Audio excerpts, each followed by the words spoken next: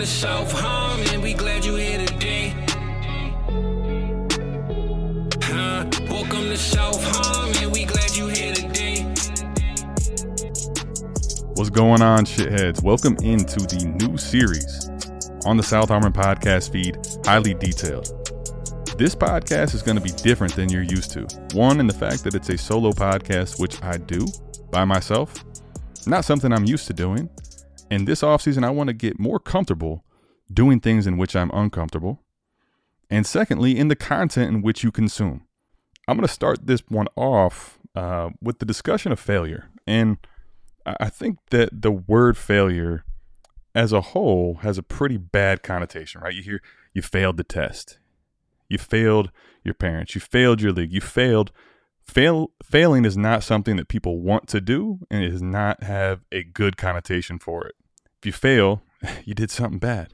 You fucked up, right? And yes, that's true. Failure is, not a good thing. But I think if you look at it as a whole from the outside, from the beginning, go back to the beginning of time for you yourself, right? Every person, when they come into this world as a baby, all they're going to do is fail over and over and over again, right? Whether that's learning to talk, learning to walk, learning to crawl. Everything from the beginning of time for you as a person, for mankind as people, we've all failed. And stacking up those failures is eventually what turns us into getting successes. You eventually learn to walk. You eventually learn to talk. You eventually learn to joke, right? You eventually learn to do all kinds of things. Some that you end up being good at, some that you succeed in long term, and some they're just learning to improve as a person. And I think the reality of that is that's not just you. That's people in general. Right now, just go ahead real quickly. Visualize somebody that you've looked up to. You know, you're an idol that you had before, someone you adored, whatever. Visualize that person. And as you do that, understand that they've also been a failure. They too started not being able to talk, not being able to walk, all this stuff. And they eventually got to where they're at, all their successes, because of stacked up failures. Now, and the point of this is not to act as though you should be super excited about failing and always celebrate failure, right? That's not the point of this podcast. I'm not trying to sit here and tell you that in life, all you should look to do is fail. The reality is there's a lot of growth and importance that comes from failure. So now I'm going to go ahead and kind of walk through from my own perspective and give you guys, be transparent with you about some failures for myself, use past and current examples of failure and why it's important and how that all, obviously focuses back to Dynasty and how you can apply it there. So going back several years, as I'm getting older now, I got a lot of gray in the beard. Many years ago, I used to play basketball, and I played basketball all growing up. It was pretty much my entire life. Really all that I cared about. Any decision I made by and large, anytime in high school, for the most part in college, was based around basketball. Me going to college, the reality of that was I went to go play basketball, and school was something that came along with it. Right or wrong at the time, that's where it was. So when I was growing up playing basketball, and whether that was in high school, college, prior, it was very easy. And I think this is something that you can think about in Dynasty and in life in general. It's easy, or people tend to want to work on things that you're already good at, right? So if you were a good shooter, for example, yeah, of course, you're going to want to go keep shooting because you tend to do well at that, right? For myself, I was not always the greatest shooter from the outside, but I was very good at getting to the basket and scoring around the rim. And a lot of the crafty type shots, I used to keep wanting to work on that, in particular with my right hand. But what's not as fun is working on things that you suck at or that you're weak at. Nobody wants to sit there and do over and over again the things that they're not excelling at, right? Me sitting there and trying to just dribble with my left hand all day was not fun. Was not something I enjoyed doing and didn't really want to do. Now, there were certain times with coaches or situations, drills, where you had to do those things. But the reality is when you're working on your game, one on just you, nobody else, yourself, people tend to work on the things that they're good at or continue to try to boost their strengths and don't want to address their weaknesses as much, let alone even acknowledging their weaknesses.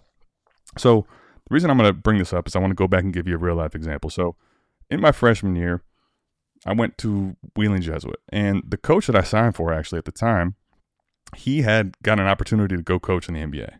So how could you hate on him for that? Leaves Wheeling Jesuit University to go be an assistant coach for the Indiana Pacers. His primary job working for them was basically working with Roy Hibbert. And, back then the big man was a lot more involved, and they were really trying to develop Roy Hibbert coming out of Georgetown and making him the big thing, a big part of their game. So that was his primary role. And the coach that he actually went to coach with there, O'Brien, he was a coach that was prior at Wheeling Jesuit a long time ago. Anyway, I get there. The coach that I wanted to sign for and play for wasn't there. New coach comes in, and the cards are what they are, right? So I'm playing for Coach Sancombe. Coach DeFruzio was now with the Indiana Pacers. So my freshman year, the coach that I wanted to play for or had some rapport with wasn't there. And the reality was the coach, Sancombe, and I didn't really get along all that well. And there was a guy in front of me that year. He was a fifth-year senior, Rusty Wooten. Russ and I were very good friends. We got along great off the court, but his veteranness was, in my opinion, a lot of the reason why he was playing ahead of me. And I was coming into a situation where I'm new to this entire environment. And coming off the bench, I only played 19 minutes a game, but I got a lot of chances to show what I could do. And I ended up scoring 11 points per game in those 19 minutes, which on a per minute average was one of the best in the conference. I made the all-conference freshman team. And all year felt like I was constantly, because I never started, brought off the bench, all this and that, felt like I was constantly having to prove to Sancombe that I was better than he believed that I was, right? And it was this little game we had, kind of it felt like, where we were at odds with each other. Going into sophomore year, so into the summer, we're getting ready to go home. They give us a packet, an individualized packet with your strengths and weaknesses. Now, with this context, you could imagine how the weaknesses on my chart were far longer than the strengths. And I had 15 weaknesses and 8 strengths on this packet. The strengths were, some things that everyone at the time would agree that my game offered. But all the weaknesses, I'm like, man, this guy still is hating on me. Like, doesn't matter what I do, he's always going to be a hater. The reality was, as a 19-year-old kid, I was incapable of internalizing, looking and being like, man, yeah, all of these weaknesses, these are things that I should be trying to improve on in areas of my game that I wasn't the strongest. Me being defensive, like, oh, no, I can do that. I can do this. I can do that. I can move my feet. I'm a pretty good defender, right? I can get up and block shots. I can play with my left hand. It's not my strongest thing, but I can play with it. I can score with it if I need to. I was trying to act like he did not give me any props, when the reality was those were all things that I should have been working on in my game already. So, because I'm thinking this is just him and I at odds ends, going in that whole summer, these are not things that I ended up working on very hard, if at all. And the case was I felt that I proved myself playing basketball in this situation as a young kid coming off the bench and doing very well every time I had, most of the time, had a chance to do so. A little inconsistent, but overall played very well. So coming into sophomore year, right, I did not put myself in the situation to really address the weaknesses and make myself better as a player. All of this thinking I'm spiting the coach, the reality was I was spiting myself. And I wasn't able to be real about the fact that I did have weaknesses in my games. In Dynasty especially, right? Everybody plays the game differently. One of the things I've learned by playing so many leagues, so many different situations, and different players is that there's a lot of approaches that people take. Now, by and large, generically, you may see a lot of similarities from, this player, that player. But when you start to play with multiple people, you start to see that there's tons of different ways to play this game. And I'm not saying that's a good or a bad thing. When people play this way, there's going to be strengths that you have, and there's going to be weaknesses that you have. Are you being real about what kind of weaknesses you have in your game, or things that you don't do as well as a dynasty manager, right? Identifying your strengths and your weaknesses. What are some things that you failed at? So it's being open and honest about the failure and the weaknesses that you have. So here's the way I look at it. Shitheads, think about it this way, okay? In order to benefit from failure, if you're really going to do this, and I'm going to go through both scenarios, past and present and in the dynasty landscape about failure for myself and how I've been able to identify it, address it, and figure out what I'm going to do moving forward. So in order to actually benefit from failure, I think it's really important to identify these 6 things. 1, what was my failure, right? You can't start if you don't know what your failure was. The reality is before you get to this point, there's probably going to be, it's likely going to be some denial from you. For myself even, I can tell you during this season even, there were some things that when I look back at it in hindsight are clear.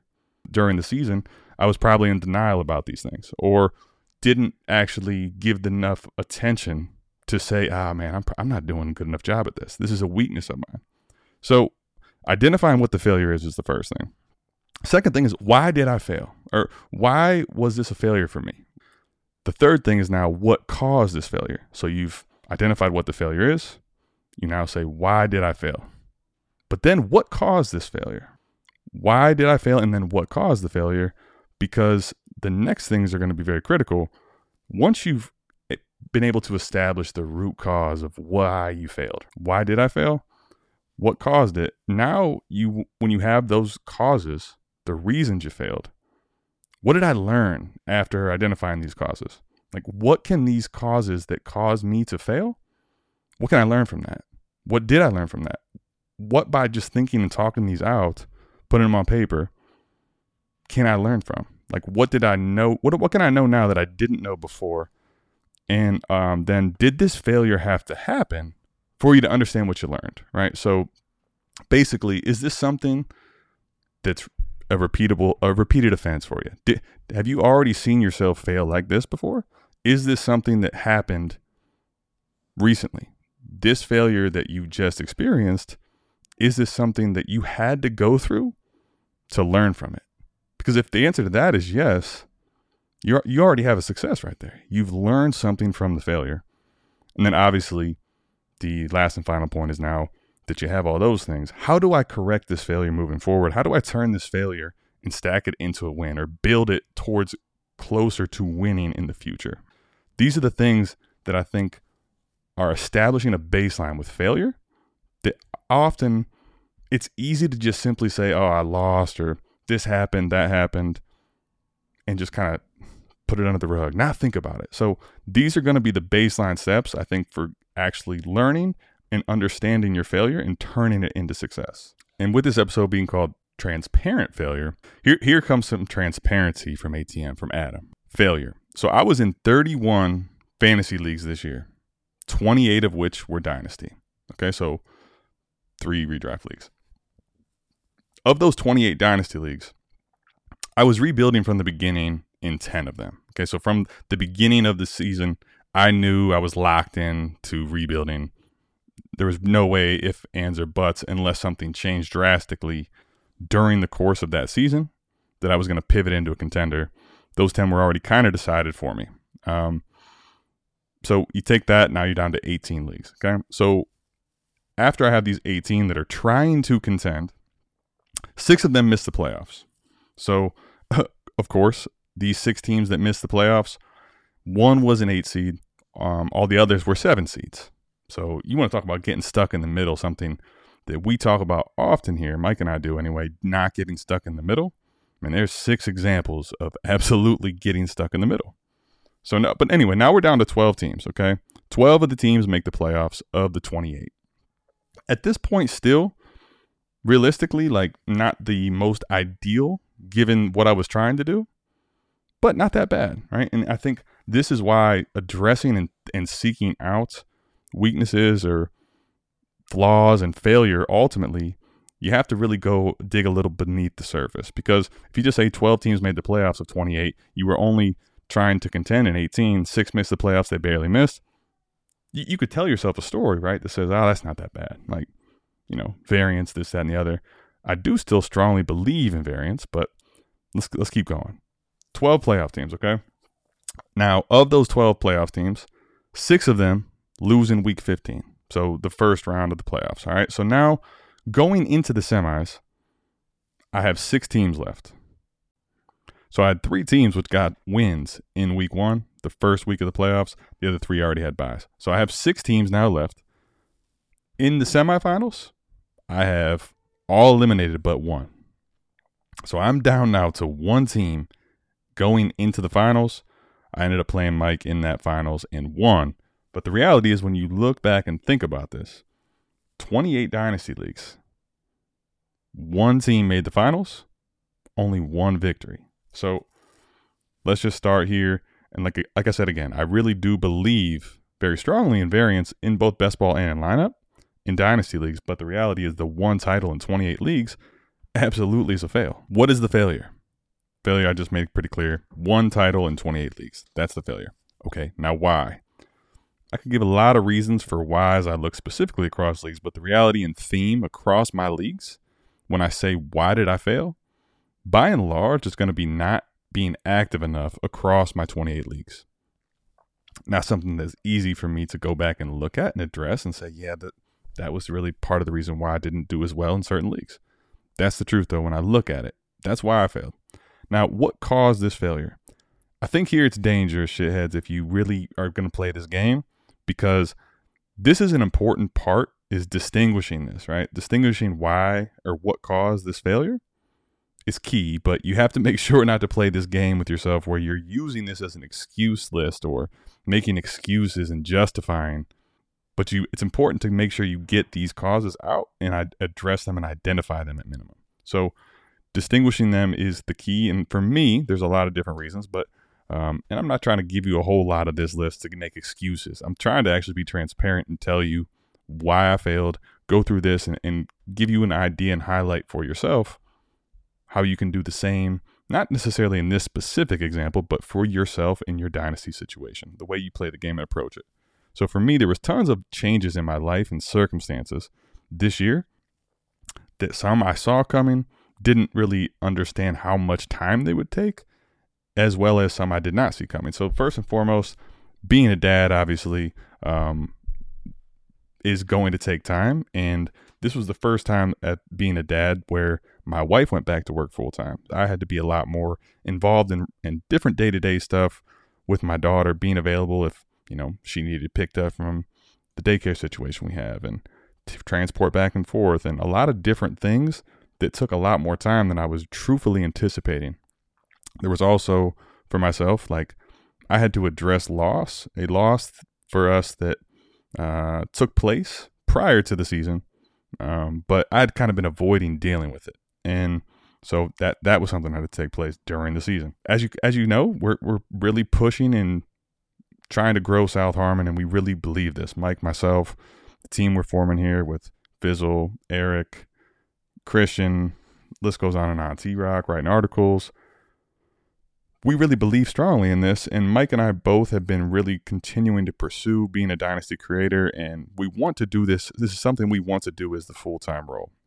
So for myself, a situation where the job that I had for 12 years ended up not doing that right up before the season, ended up parting ways there. Not something I anticipated at all in the slightest. I thought I'd be working for Buckeye for the rest of my life. I shouldn't say that. Until retirement, whatever that looked like. So probably the rest of my life. But as I started to then not work there and try to push the envelope of being a full-time creator, when you do that, it starts changing the dynamic a little bit about the way you approach it. I was trying to really push the limits on getting us growing South Harmon. Some of them were good, some of them weren't. I began to kind of hyper-focus on improving things. And this offseason and this season, I really became extremely hyper-focused on production quality as a whole and trying to also be available as much as possible in season for patron questions, lineup decisions, different things to help them with their teams, DMs coming in left and right. Didn't get team reviews as much as I wanted to, but I also at times, truthfully, this is kind of crazy to admit and be real about, but I put creating content as well as other people's teams ahead of my freaking own. And that is something that I have to also take a look at. But those things, as far as being a dynasty creator and trying to push the limits, not something that I saw taking up as much or focus of my own and as much time as it did. Initially, what for myself was trying to save fab and talking all the time about wanting to have the hammer at the end. I used that as something early in the year which ended up forming a really bad habit, which was very hard to undo. Okay, so now when you start to identify what caused the failure. Okay.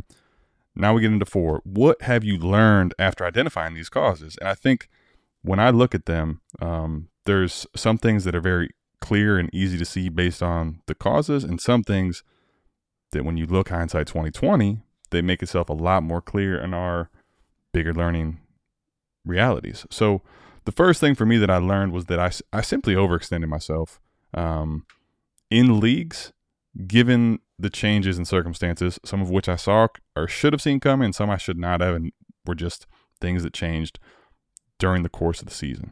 In 2021, when Mike and I really started scaling up leagues, I had reservations about getting into too many of them. So, right, that's after the 21 season, going into the 22 season. I had reservations about getting into too many leagues. I mean, ultimately, I ended up only turning down a couple leagues that off season. Overall, I was able to handle most of my leagues pretty well that year. So when I look back with that concern that I had, I didn't really see myself as problematic, and I don't think I was much in the 22 season. Maybe in a handful of spots, but nothing that was glaringly obvious. And I was in 17 to 18 leagues in the 22 season. So when I was coming into this year, I'm like, okay, well, that wasn't really that big of a deal. Like when I scaled up leagues, I was fine. I was able to handle it. And also, I think I was still enjoying it. And as we get into some of the other things, that became more clear as I jumped from that number higher. So the second thing for me then, I overextended myself. That's the first. The second thing is going to be by trying to save the fab. Let me get into the details of what I was meaning by that. By trying to save fab, there was actually weeks which, as the wire was coming up, in numerous leagues, I ended up ignoring the waiver wire as a whole, right? Because I'm not going to spend any fab money. So tell myself, all right, I'm just for this week and these 18, 20 leagues, I'm not going to do anything on the waiver wire. As I look hindsight again, they say it takes 30 days to form a habit. And if 3 weeks happen where I don't address the waiver wire, 3 to 4 weeks right in there, I'm right around that 30-day mark, especially at 4 weeks, where I've now formed a really bad habit of not looking at the wire or not addressing the wire in this league. And it turned into something where at now midway through the year, this was a really bad habit and hard one to break. So Tuesday night, waivers would roll around, they'd come and go. I'd be making thumbnails, holograms, whatever, doing content.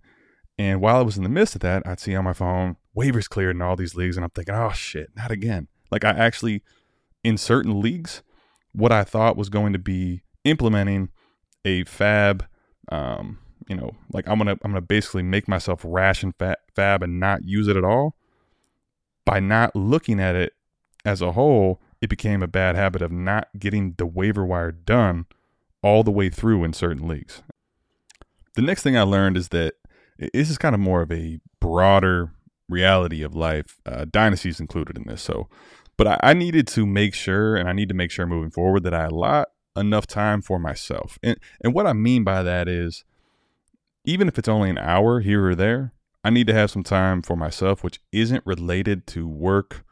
So it's not really work related or maybe even fantasy related at times, because it can be convoluted, the work that I'm doing with fantasy and the fun that I'm having there, right? So giving myself a little bit of like me time in essence, and having a balance is important. A lot of times I'll be so focused on what I'm trying to do with fantasy or work in some other capacity that I will not save enough time just to sit back, decompress, relax. And I think being realistic about that is something that I had to have a conversation, not even a conversation, but just be real about with myself, right?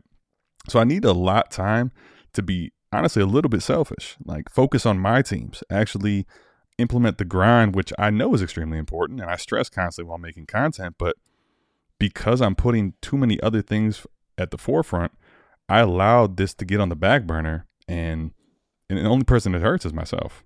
So the next thing I think is that all of those being there, I essentially was able to uncover, but would not have actually known until this situation happened. And the reality of that is, by being overextended this year, it really highlighted for me anyway, what I actually enjoy about the game of Dynasty. Not that I don't enjoy a lot of different aspects and love playing a lot of different leagues, but what specifically I enjoy and what in particular I believe separates me from a lot of other players that are in Dynasty. What separates me from other Dynasty players? I've always really enjoyed like the microdynamics of leagues. If you listen to our content, you probably hear me talk about, quarterback hoarding, different strategies when trying to play up the psychology of other league mates in your leagues or managers in your league. This doesn't mean that I don't love being in a lot of different leagues or a ton of different leagues. Because honestly, I do. I love having different builds. I love having different scenarios of teams. I love having to play against a lot of different managers and learning a lot of the strategies they implement or ways that I need to try to counter what they're doing. Like, I love being in all these different leagues, and I really do. But for myself, what I was able to see is the way I play the game. As I approached 30 leagues this year, it became pretty increasingly clear that it was more difficult to really play up the microdynamics of each manager across that many leagues, right? So in 17-18 versus almost 30, I was able to, on that 17-18 leagues that I was in the 22 season, still play up a lot of the microdynamics. Maybe not as much as I would have been able to if I was in, let's say, 5 or 10 leagues. But at that number, I was still able to, by and large, still implement a lot of microdynamics. When you get closer to the 30, for me anyway, I was finding that basically as I reflect, I was able to look at, I was having to play more of a portfolio strategy across the majority of my leagues. And it was not as easy to go through and look, okay, in this league specifically, what is the team situation for this guy that's trying to trade with me, guy or gal, right? What's his team situation? What does he need? What does my team look like? Doing that across this many leagues for me anyway became a lot harder to implement the microdynamics, which kind of lent me down the path of doing more and more of just the portfolio approach. Not that there's not good things there, but for me, essentially, I subconsciously started focusing in on a smaller number of leagues and playing this microdynamics into those smaller number. While I don't really like to admit this, but the reality was that in essence turned me a little more negligent to a large number of leagues that I wasn't focusing there, right? So I was doing some portfolio stuff, but I wasn't going in there daily and looking on some of these leagues, okay, what do I need in this team? Because I was playing more of the portfolio approach there, I was kind of just letting things take care of themselves as they would come to me, as opposed to being proactive and going to seek things out in those leagues. And I became a little more hyper-focused, using that word again because I found this out about myself this year. I was hyper-focused on certain leagues this year and played the microdynamics of those, and a lot of the other leagues I was essentially more negligent and let them be where they finished, right in the middle. Shouldn't be any shocker when you start really kind of thinking and doing the math on this in my head. So those were, for me, the things that I really highlighted and learned going back and looking at the 2023 season. Now, did this failure have to happen for me to learn what I learned? What I just went over, what I learned, what you learned through the failure, did it have to happen this way for you to learn that thing? So here's the way I would look at this, being completely transparent and open and honest about it. While I definitely was cognizant, like I knew that there was a reason that I didn't want to overextend myself a couple years ago when I was a little hesitant about getting into as many leagues as I did. The reality, though, is I didn't really understand, or I don't think I would have understood the deeper levels as to why I was so hesitant. Obviously, when you start to get into more and more leagues, part of the hesitation is just being able to manage that many leagues, or is it going to be fun to manage that many leagues? But when I asked that question, I think the answer is yes, because this scenario had to happen this way for me to really be able to assess specifically what I'm drawn to, what allows me to enjoy this game of Dynasty, and what have I found success with. I think it's important to not just understand your strengths and why you enjoy the game, but be able to acknowledge them. And once again, by doing that, you should be able to also acknowledge your weaknesses. And when you start to think, what are your strengths? Yes, you need to work on your weaknesses, but you also don't want to abandon your strengths. You want to make sure you're having fun. This game at the end of the day should be fun, and it should be something that you are trying to win at. And in order to do that, you do have to try to play somewhat to your strengths. For me, yes, I believe this had to happen. Although I don't like it happening. I definitely don't like winning 1 out of fucking 28 leagues. Do not like that at all. Losing to Mike, losing to Koopa, losing to probably people listening to this podcast. But it had to happen for me to actually see exactly why certain things for me are the joy of the game. Not that I don't need to work on other things. I absolutely do. But to really clearly just define for me the way I play the game and why I enjoy the game. Number 6, then, the last thing I think is really important is, obviously now, you've got all those things out there. Now, how do you correct this shit moving forward? Like, how do you actually turn now understanding all these things about failing, this specific failure, how do you correct it moving forward so that failure doesn't repeat itself, right? That's obviously the biggest thing, is turning a failure into a positive thing and ultimately stacking those failures on top of each other to become successes for you down the road. I think the first thing I have to admit and address is that I need to not allow something like what took place with the fab to creep in and become a bad habit. So, like, convincing myself that skipping the wire for a week or 2 weeks or 3 weeks or 4 weeks on some of these leagues was a strategy. That was me not being honest with myself up front, right? That was me just trying to find a way to carve out some time and not being honest about it. So I need to not allow those type of things to become a bad habit throughout the year, which then is really hard to overcome, because once you're in a habit, it's hard to undo those things. So if you think about this as in a sports reference, or I'll use basketball because that's what I used to play. I told you that, right? You can't cheat the game, and cutting corners is only going to always end up hurting yourself. In basketball, let's say if you're doing conditioning or you're in trouble, you're running, right?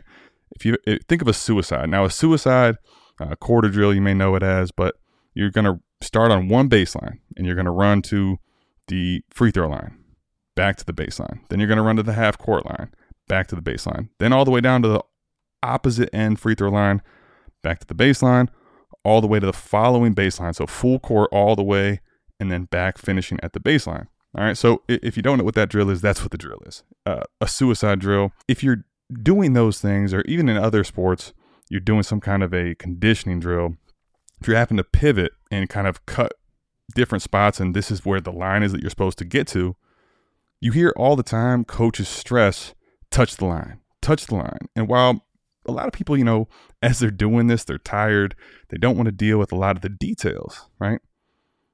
Being highly detailed is such a big key, because the reason that they stress touch the line, and although some people don't think it's a big deal, this is teaching yourself the importance of being highly detailed, forming really good habits and work ethic, and not cheating yourself ultimately. So yeah, you could say, all right, man, I just ran this suicide. I barely missed the line there. I still ran the thing. Okay, but what did you do by not touching that line? Like, why not just touch the line if you're there? Right? Why are you not doing that anyway if you're right there? I just ran it. Well, then touch the line. The reality is, it's part of being disciplined and learning some of the things that are going to form good habits, good work ethic, being highly detailed. That is one of the first things. Not allowing bad habits to creep in and become things where now I'm turning something that I've convinced myself is a strategy that wasn't, and now I have a bad habit that's going to have a lasting effect across multiple leagues. So not allowing that to happen. This part sucks. Looking back at this, I'll say, okay, I give advice, and the advice I give and I gave all last year, I really believe was sound. And a lot of people's feedback was that it helped them win leagues. I look, and Mike and I talked about a lot of the same thing. He had better success in certain leagues. Koopa had very good success this year. When I look back, I was not always practicing what I preached. Some of these times where I allowed some of these leagues to be a little more neglected, in hindsight, it's pretty clear. Now, in the moment, I didn't really see it. Or I may have even in the season denied, like, I don't think so. It's just, a couple weeks not paying attention. But the reality was I did not do nearly enough in certain leagues.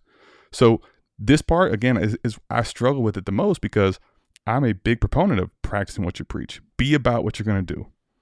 Talk the talk, walk the walk. But when I look at this, I didn't practice what I preach across my league. So at least there, I can say to myself, like, that sucks. I need to do a better job at practicing what I preach.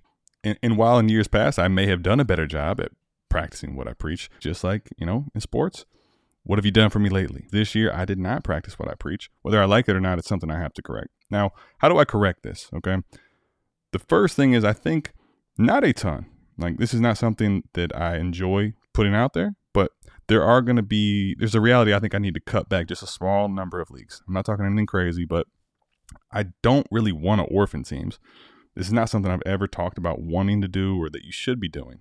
But the reality is, for me, in order to get back to center where I'm enjoying it, and I'm not just enjoying it, but doing a disservice to the league by being inactive, by not making as many moves, and not really giving both a fair shake of myself and my team to the other people in the league. Like, of course, everybody wants to beat me. I'm sure nobody's mad about beating me because I was inactive, but I'm not putting my best foot forward, and that's not really the best thing for the league, right? So whether I like it or not, I think I need to cut back a small amount of leagues. Okay, what does that look like? I think in order to get to that, I got to do a better job of improving on the weakness in my game, right? So I talk about failure and also the weakness in my game. So things that were weaknesses for me, like making sure the waiver wire is a really sound process starting week 1 next year is going to be of the utmost importance for me. Normally that's something that's not a problem, but because this year happened, I need to do a better job making sure that's locked in from the beginning.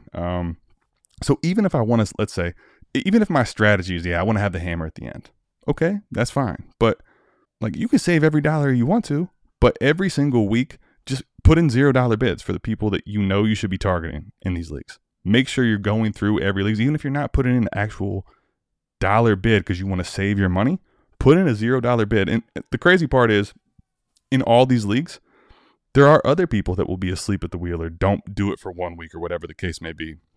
You'd be surprised how many times for a $0 bid, you'll end up getting a player you don't expect to get. So it's something you should be doing weekly and forming that habit from the beginning. That's also going to be something later on. I don't want to take this away from this podcast, but during the off season, we're going to go over some things, highlighting exactly the best ways to implement some of these in-season type of things, waiver wire, appropriating that across multiple leagues. We're going to kind of go through and show you how we do that, and it's best organized via YouTube. So that'll be coming. But for me, I need to get back to making sure I'm locked in all my leagues week 1, where are they at, and having a very good sound process from the beginning so I don't have a bad habit on that. That's the first thing. Second thing will be then, while I do enjoy the microdynamics, right? And there's nothing wrong with that. Whatever your process is or what you enjoy, I don't think you should have any type of bad feeling about that. And understanding your weaknesses is the same thing. But just because I don't enjoy the portfolio as I put it into a huge number, doesn't mean I don't need to get better at implementing a blend of both. That's the reality for me. I need to have a better blend of the portfolio strategies, which are, there's so many different good portfolio strategies. And the auto accept trade block is one that, for me anyway, this year helped a lot in certain leagues. Hey, this player by process should be going for a third anywhere. There'd be times in a microdynamic situation, I'm like, nah, because I think I can get more than a third in this league. But you still got to practice. Okay, this player does not make sense to try to sell for more than that, because the odds are you'll get stuck with that player and you'll receive nothing back when you should have just moved him simply for a 3rd round pick, right? So a blend of the portfolio and the microdynamics for me is what I need to improve on moving forward. In order to do that, I'm going to do some startups this year, but I need to do less. I can't just go out here during startup season and just go willy-nilly like I have in the past. I would love to, but in order to be, responsible and make sure I'm doing this the correct way moving forward, not as many. So I'm going to scale back some of the startups this year. Based on 22 and 23, I think the reality is when I look at it, so I was in 17 to 18 leagues, and then I was in 28 this year. I think the healthy number for me is going to be keeping it in that low 20s this year and making sure that I'm doing these things and holding myself accountable so that in that low 20s, I'm getting a good blend of still the portfolio and scaling up my leagues, but also not losing that feeling of having the microdynamics go down, man. I want to see, all right, Fizzle. I'm going to get over on Fizzle here. What's his team look like? Or I'm in a league and I'm like, all right, I have a quarterback horde going in this league. Let me really look over the different teams, see what the situations are across all these teams, and what I should really be charging for this quarterback if I'm about to start, offloading my first quarterback in a quarterback horde. A lot of these type of microdynamics and going through every single detail of my league, it's been something that I've been able to implement, and I feel like I get the best bang for my buck doing so. So I want to make sure I'm still able to implement those things. And I think at that number, that low 20s is a healthy number for me to both, address the things that I wasn't, like being uncomfortable and doing the things that I didn't do well this year, working on my weaknesses, but also still being able to enjoy it, have a lot of fun, and kind of exploit the things that I think I'm good at. And I mean, it's not fun talking about the things you failed at, the things I didn't do well last year, but being open, honest, transparent in my failure, this is where I'm at. And I think being honest, this is going to be the best formula for me moving forward. Now, it's interesting. The timing of this is wild. And I went with the name, transparent failure. And the reason is I was thinking about doing this anyway, but I saw a lot of discourse on X, on Twitter, about transparency. And I think I wanted to at least touch on this topic as a creator, because it was a big point of, if your creator or someone you're listening to or getting advice from or is talking to you about Dynasty, are they being transparent about what happened in their league? And it became kind of a back and forth for certain creators that they didn't like it. Some were like, yeah, I want to see all that. I think the reality is the transparency thing is huge. Like the creator or wherever you're listening to, if they're not if they're not giving you whatever type of information you're looking for about them, that's obviously not getting to private levels, anything that they're talking about, like why can't you be transparent about that? One of the things Mike and I think when I look at it, try to do is we try to be probably overly transparent. Like we want to be clear and we highlight what we did wrong, what our failures were. We want to make sure that we're being not just transparent, but accountable with the things we did wrong, the fuck ups we made. And by and large, I think we do that. So I think that's a highlight of ours, something that we do more than the average creator. But I think this brings up a whole nother point about the transparency. Like I got into creating, I guess you call it that. I don't even know what else to call it, but creating, doing podcasts, talking about Dynasty, because I love the game of Dynasty. And honestly, I came up with my process, the process that Mike and I are so eerily similar on. We got our process both from listening to creators and consuming their content. So consuming Dynasty content, binging it all over the place. We ended up listening to a lot of the same creators and forming a process that whatever fucked up way we got there was almost the same thing. And that's how we ended up starting this journey of South Harmon, which was supposed to be a joke. It was not even supposed to be a podcast, whichever even aired on a Spotify, Apple, Google, whatever. The process that I have, the process I believe that Mike has, it's essentially utilizing certain things that we felt like were incredible by other creators that we learned from them. And then we put that into practice as a part of our process, not the entirety of our process, right? I think that part is key to highlight and think about, because ultimately, no matter who you consume content from or you're listening to, whatever whatever you're putting in your ears and listening to, whatever you're consuming, the things you do or do not do, it needs to be done with your total process in mind. I think that part is big, and just think about that. Whatever you do that you've done that's coming from consuming content, you need to make sure it's in line and you're thinking about, is this making sense for my process? So for example, if someone tells you, yes, I would make this trade, okay? Unless it's 100% clear and obvious smash, which at that point, why are you asking? Just hit the damn button. But unless it's 100% clear and obvious, the person that's answering the question you're posing is going to give you an answer based on their process and having their process in mind, right? So that creator is going to answer the question that you pose to them with their process in mind, not just on a one trade scale. They're going to think about how they play the game when they give you their answer. Now, the reason I want to highlight that and I want you to think about that is that I don't really care who you're listening to. It doesn't matter how big of a following, new of a following, little of a following they have. Scott Connor, Jordan McNamara, Nate Liss, Mike or myself, Eric, any person out there. If you do just one trade, but don't actually implement their whole process afterwards, it's unlikely it's really going to be that beneficial for you, right? If you just do one trade and stop and don't implement their process, Now it's just the merit of one single trade. I mean, even if the process is correct, whatever you want to say about the process, on one single trade, anything's liable to happen in variance.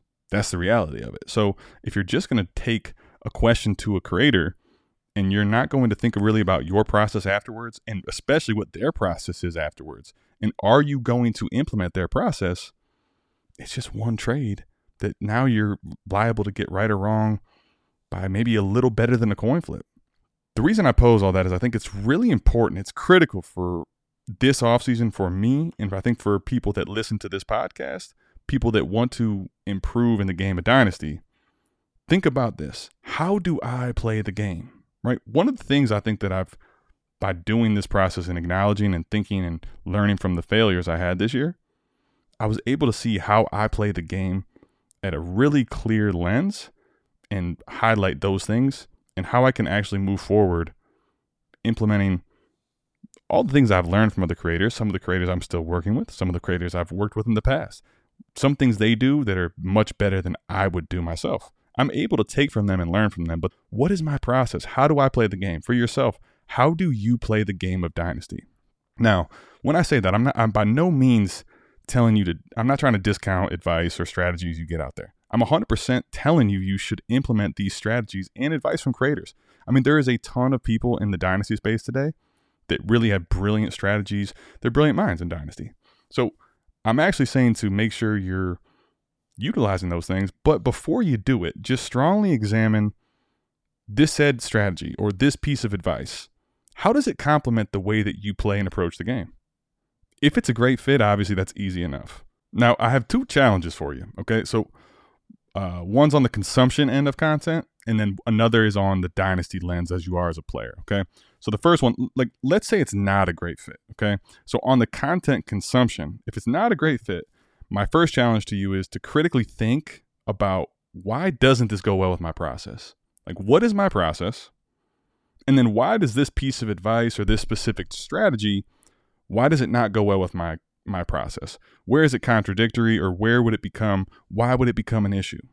Sometimes it's fine to leave it at that. It's just, these don't go well together. It's not going to mesh well. And then at that point, you just got to strongly consider, does this strategy make sense to implement right now, or does it not? Maybe it's something you don't do. Other times, I think it's going to be important, as I talk about your weaknesses and understanding them, maybe there's something here where you can get outside of your comfort zone and you can implement this strategy, not just right now, but further, and work on an area which you can improve and make yourself a better Dynasty player. How can you innovate yourself? How can you turn yourself into a better Dynasty player by just thinking out these things? Does this strategy or this trade advice that I'm being given, does it actually go well with the way I'm going to continue to play and manage my team? At the end of the day, that question and that creator is not managing your team. You're responsible for your team. So just think about it from that lens. Does it go well with the way that I play?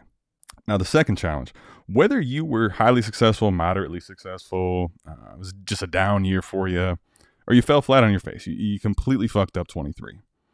My next challenge for you is to go back and find weaknesses in your game, or at a minimum, find a single weakness in your Dynasty game, something you don't think is a strong suit for yourself. I'm not asking you to say something you're terrible at even, but maybe it is you're terrible. Maybe it's just something you're not that good at. Maybe it's something that you've kind of avoided. Go back and find a weakness, something you can improve on and you can strengthen in your Dynasty game moving forward. At a minimum, get one. I think there's probably an opportunity for you to find multiple things, but go back and find that, because I think here's the thing. It's crucial, in my opinion, to be able to be honest about that with yourself. Identifying that weakness is the first thing, right? Making sure that you're able to be clearly honest with yourself about the way you play the game, what your weakness is. But the second part here, I think, is the most critical, because go back to the beginning of the podcast and I talk about how, anyone you've looked up to, any person that you've given, credence to, you think is awesome. They're excellent at whatever their talent is or their craft is. Go back and think about that and understand, in order for them to get there, they sucked at it at the beginning. They failed over and over and over again, and upon failing, built themselves into somebody that excels tremendously in a specific category, whatever that may be. Now, again, with that in mind, think from a broader view now, okay? Think about it more so in just people, mankind as a whole. Think about how much we have drastically improved as people, how much we've evolved. Think about the world that we have today versus 50 years ago, versus 100 years ago. Literally, I'm talking to you right now in a microphone at my house on a chair here that you're listening to through a podcast feed. 20 years ago, none of this existed. The way that most people played fantasy 25 years ago, it's on paper. Someone had to go through and hand count all that stuff. The reason I bring all this up is if you are somebody that currently is doing really well in the game, okay? You're playing very good. You have a lot of success across your leagues. If you think right now that you don't have a weakness, that's probably a problem in and of itself, okay? Or something that you don't think you can at least try to improve on. That is problematic. But if you think about it from the lens I just gave you, this game, Dynasty, is relatively new, right? The bulk of people playing the game are relatively new. The way in which the game is played today, there's so many different strategies that are just starting to hit the last year or two. Think about how the game is going to continue. That mark is going to continue to move. So if you think you don't have anything to improve on, you don't have any weaknesses, maybe that's the case currently. But eventually, people are going to counter what you think is a strong suit of yours, and they're going to hit you upside the fucking head. The game is going to change while you're not addressing and improving and willing to look at things about yourself, because the game is going to change and evolve and continue to do that. If you want to push the limits, I believe, and improve to an entirely different height than you've been a part of in the game, you've got to address the things that you're not good at. Think about, just for us in South Harmon, some of the stuff we talked about. Like, best ball as a whole is pretty new. We started really implementing the tier down strategy. That's the tier down king. Mike's not on the podcast, but the tier down king really put the tier down in best ball on the map. It has become, in best ball leagues, one of the more implemented strategies. Credence to Mike. Now, let's talk about Koopa. Koopa has built an awesome warp tool.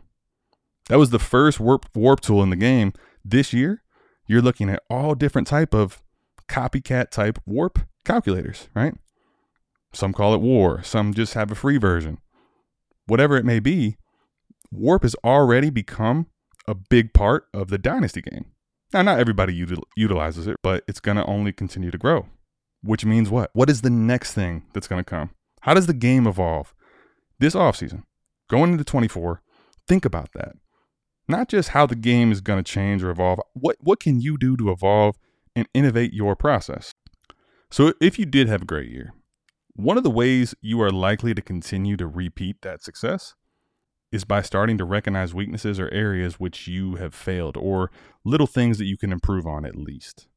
Like, this doesn't mean go away from what you do well. I'm not telling you to stop doing your strengths, but it's becoming more well-rounded, right? It's becoming a more well-rounded Dynasty player, because those most likely to repeat their success in anything is going to be those that are having the strongest ability to adapt.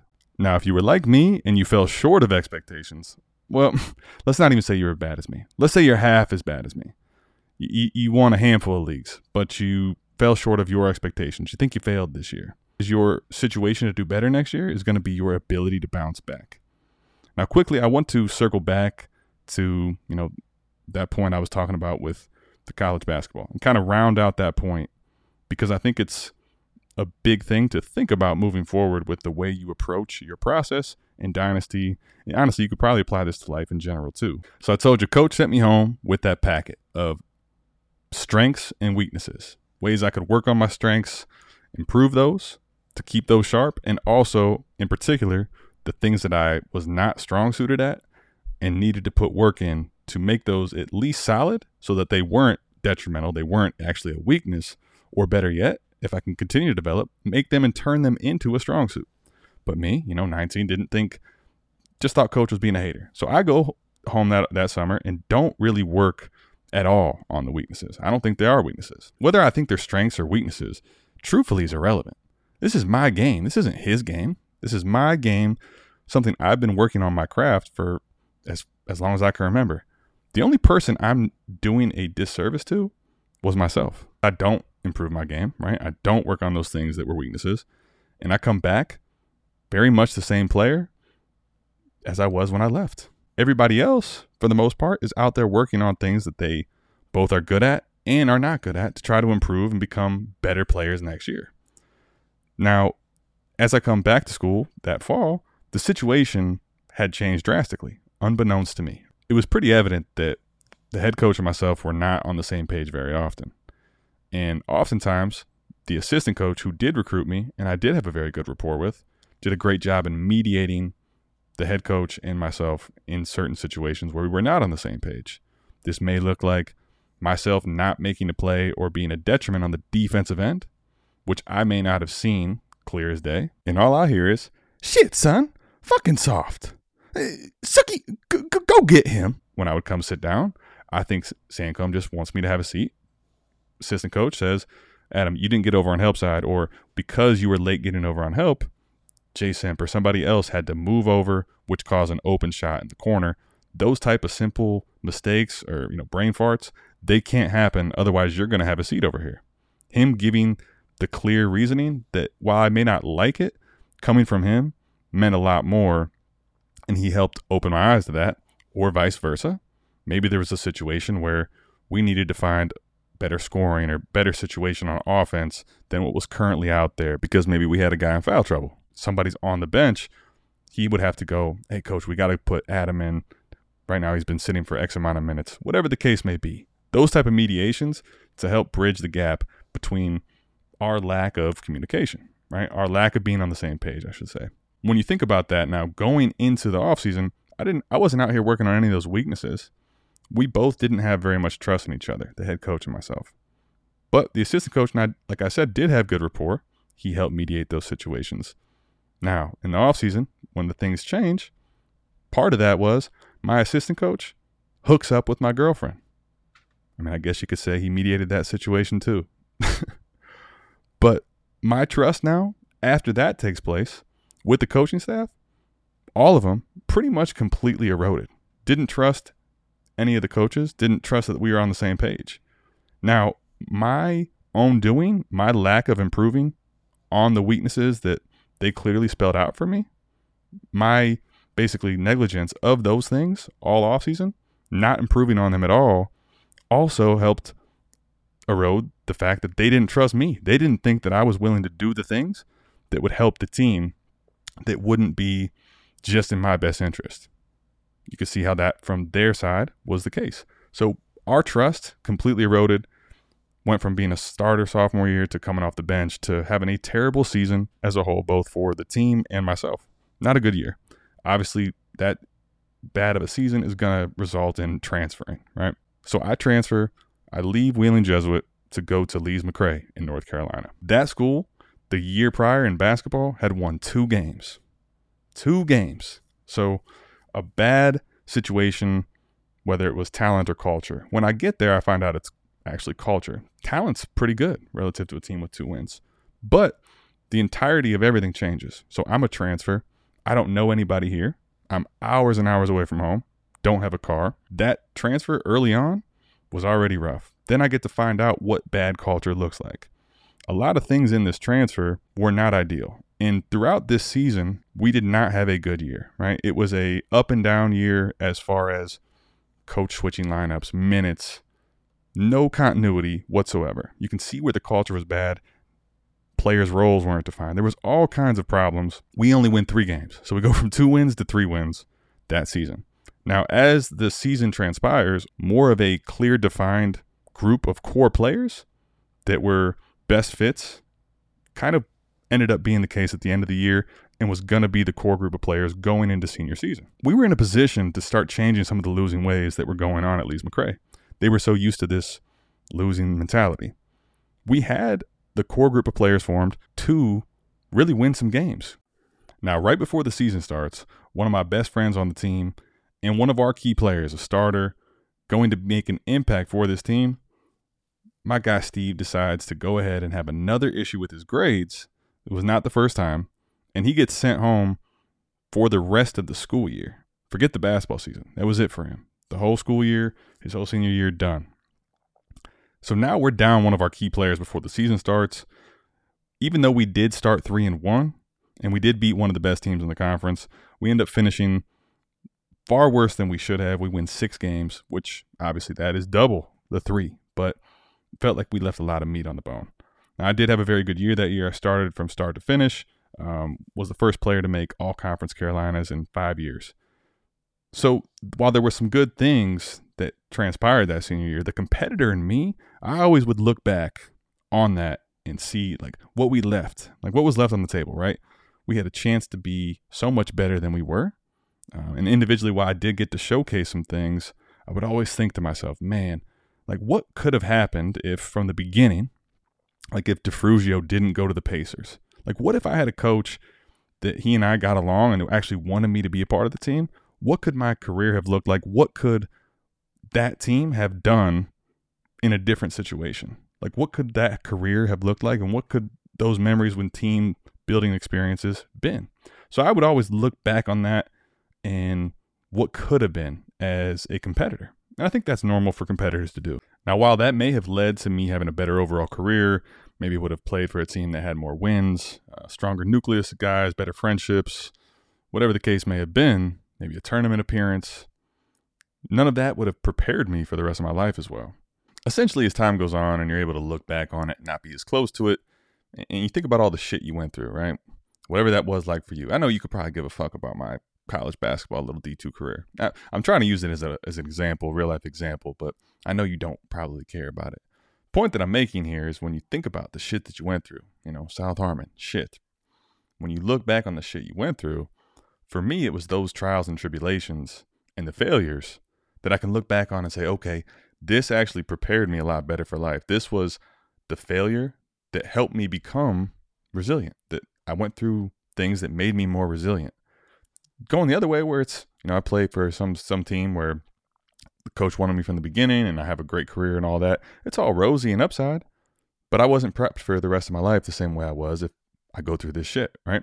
And I think the reason I'm bringing all this up is think about it now in the Dynasty lens. If I don't have this season happen, let's say, for example, that I end up winning 4 leagues this year. If I end up winning these 4 leagues, there is a process that I'm messing up. There are some things happening that are under the covers that I don't get to see. I don't take as close of a look and say, man, I messed up in these leagues. Why did this happen? Because I don't take as close of a look, I'm sitting here going into next year no better off and didn't really learn some key things about my process and my game that I need to change and implement going into the 24 season, right? If let's say I just am winning 4 of these leagues or 3 of these leagues, and then I can push it off to variance and essentially tuck this stuff under the rug, I'm in a much worse position, even though right now I feel a lot better about it. And I think that's the lens that you got to try to look at things through. Just because I failed right now, why is it a bad thing? Maybe it is. Maybe there's some things that you've repeated over and over. Maybe some things that you should have been working on, that you should have seen coming, that you've already went through before. But maybe there's some things this season that you can look back on and find in your failure that you can absolutely use to your advantage next year. Some things that you can change and improve in your process. That is kind of the point that I'm making here is whether you're in a position of success or a position of having a down year, taking a serious look at last year and the year prior, reflecting and figuring out where you failed and becoming better because of that, that is where you can optimize and make the failure a success. Transparent failure. Now, you don't have to come and put a podcast out and be transparent about your failure to the world. You don't have to put it out there for anyone that wants to dissect it and make it up however they want to hear it. All you have to do is really be transparent with yourself about your failure. Again, I'm going to reiterate the challenges before we leave here. When you consume content, make sure you understand and know how you play the game. Make sure you understand your process. How does this piece of content, how does this trade advice, whatever it is, how does it blend with the process that you have. Is it going to go hand in hand? Is it a great fit? Is it going to clash? Is it something you should implement if you're not going to see the process all the way through? Understanding the way you play the game, being true to that, and be willing to improve upon that, which gets into point 2. Second challenge. Find a weakness. Find a place of failure for yourself. Find something that you are not good at or you see that you can drastically improve. Work on that this offseason. What does that look like? How is this piece of the game that I don't implement or utilize well, or I tend to ignore, how can I take this and improve on it? Make myself a better dynasty manager going into 2024 and take the first step in becoming highly detailed.